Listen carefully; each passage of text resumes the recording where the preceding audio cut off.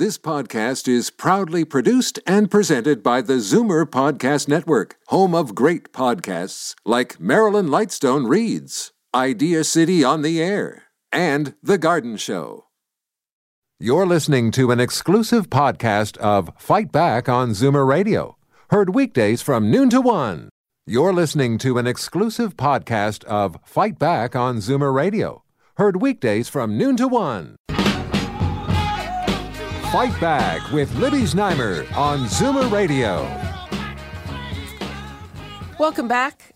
We are talking about the flu, and as a matter of fact, in the break, I was just on the internet on a flu shot finder because I'm thinking I should get mine right after we get off the air here, because the flu is one of the biggest public health problems our country faces, and Zoomers bear the biggest burden.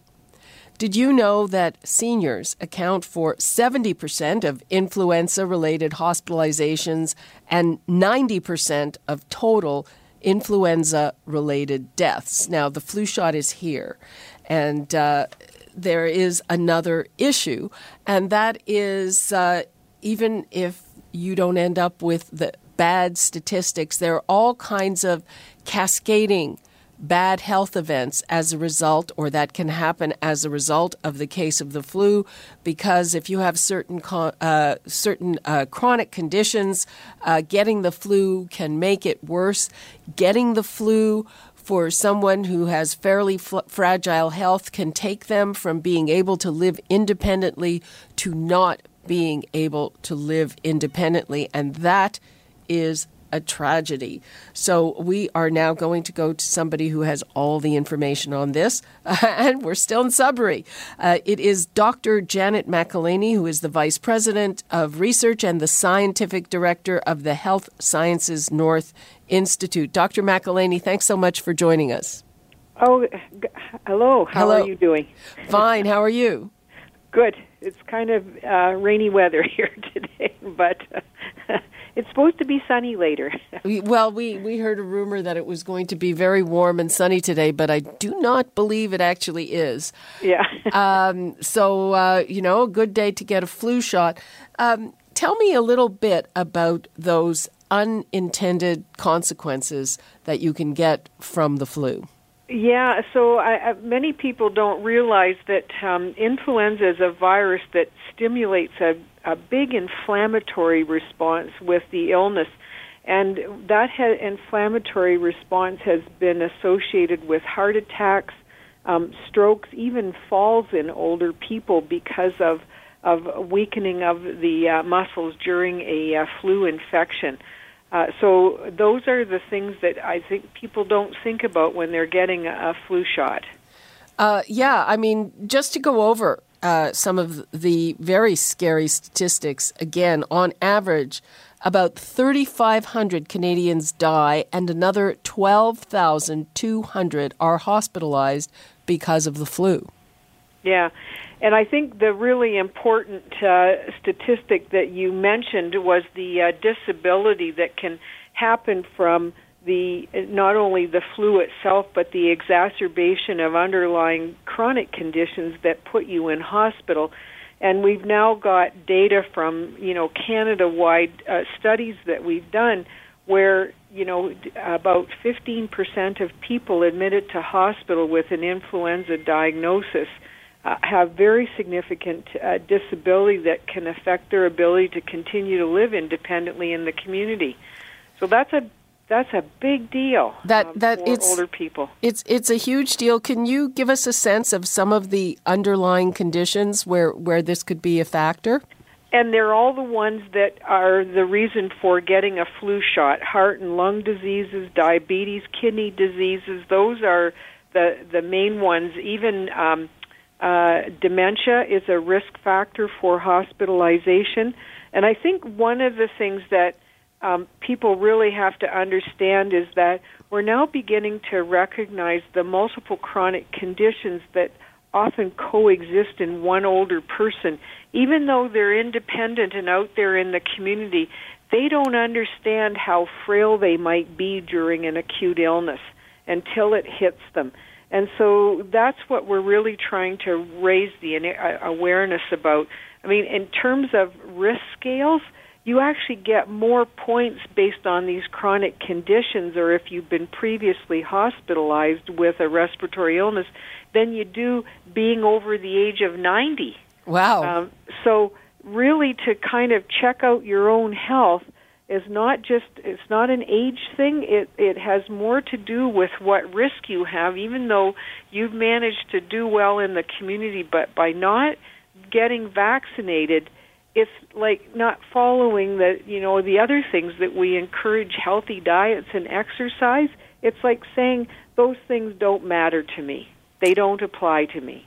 Let's talk a little bit about this year. What is your sense of how bad the flu season is going to be, and also how good a match the vaccine is for the strain that we are going to get? So it looks like we are going into a season where we have the H3N2 strains circulating. So these are the influenza A strains that have the biggest hit in older people, much more so than the H1N1 or the pandemic strain or what are called the influenza B strains. That's what's coming this year, and the vaccine this year has been updated from the mismatch that we have had in previous years. So as far as we know, we've got a well-matched vaccine, and it's going to be the type of flu that really impacts on older people. Okay, let's take a call now from Margaret in Kitchener. Hello, Margaret. Oh, I just took the speakerphone off. Oh, okay. My one and only, I've got to sit up here. My one and only reason for not getting the flu shot is I do not trust the pharmaceutical companies. Everybody is so sloppy these days, you just don't know what you get. And I've had that mesh put into me, the wrong kind, that was made by a pharmaceutical company, and they're now being class actions, whatever. But anyway, that's beside the point. What I'm saying is, they're just look at the not aspirin. Margaret, I'm gonna let Dr. McElhaney answer you on that, because I can certainly understand, and sorry to hear that you had a medical error with that particular device, but a device like a mesh is not the same as a vaccine. More than one experience. Well, Dr. McElhaney, what do you say to Margaret?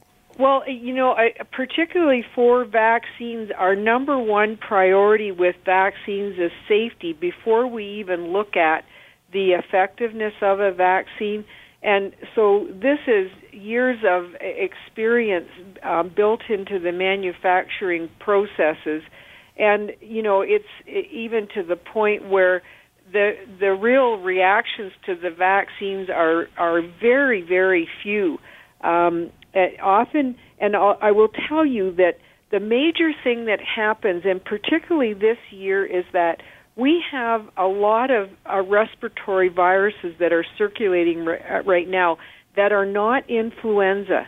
And the mistake that people make is that they go out and get their flu shot and they develop a respiratory illness that is not influenza, but they have the notion that they got, quotes, the flu from their flu shot. And that is I've heard that a lot. Not the case. And that's the main thing that we have to battle in terms of misconceptions about the vaccine. It does not give you the flu. These are all the vaccines we're using in older people are all killed viruses. There is no way that it can cause the flu. But Margaret is just saying she just doesn't trust pharmaceuticals. Yeah, well, I'm sorry about the experience that you've had, but, I can say that, for the, 20-some-odd years that I've been involved in this kind of research, the vaccine manufacturers go to extensive lengths that are under significant scrutiny at all levels of government and the people that approve these vaccines to ensure the safety of vaccines. So to the point where you don't even have to go through the companies anymore. The governments are absolutely there to back their recommendations for getting vaccinated in terms of any lawsuits that come up. They are very few that make it anywhere, especially in the court system. And I think we also suffer from the Internet, which tends to be the communicator of misinformation, unfortunately. Okay, Margaret, we hope you'll reconsider. Thanks for your call. Dr. McElhaney, we only have a few minutes left. So again, you're talking about where people are confused. They say the flu shot gave them the flu. How do you know it's if you get sick? Like what distinguishes the real flu? Well, first of all, to check whether or not there's even any influenza known to be circulating in your community. And there are websites to go and watch for this. So that's the first thing, is that we have many viruses that are identical clinically in terms of their presentation. And so the first thing is that you won't be able to tell by your symptoms, but more if the flu is circulating in the community.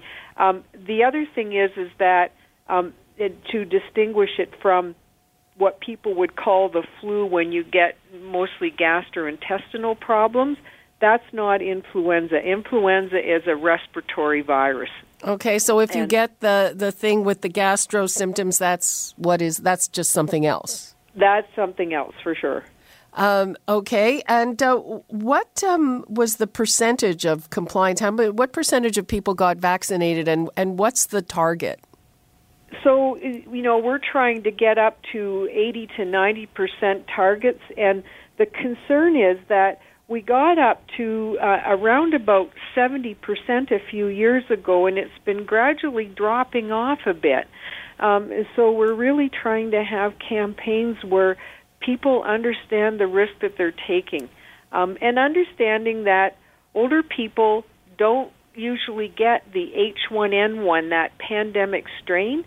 They actually were exposed to it in childhood. So we have years like last year where we had mostly H1N1, so we saw very little flu in older people. So that also, kind of misinforms people about the importance of getting vaccinated. But particularly in these H3N2 years, you don't want to go unprotected. Okay, on that note, we're going to have to wrap things up. Maybe we got lucky last year. It doesn't look like that's going to be the case this year. We're going to break for traffic and news, and I'm going to get my flu shot. And Dr. Janet McElhaney, thank you very much for that. Thank you. Bye-bye. Bye-bye now. You're listening to an exclusive podcast of Fight Back on Zoomer Radio. Heard weekdays from noon to 1. You're listening to an exclusive podcast of Fight Back on Zoomer Radio.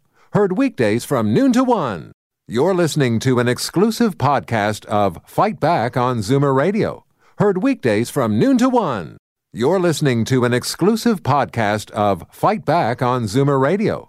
Heard weekdays from noon to 1. This podcast is proudly produced and presented by the Zoomer Podcast Network, home of great podcasts like Marilyn Lightstone Reads, Idea City on the Air, and The Garden Show.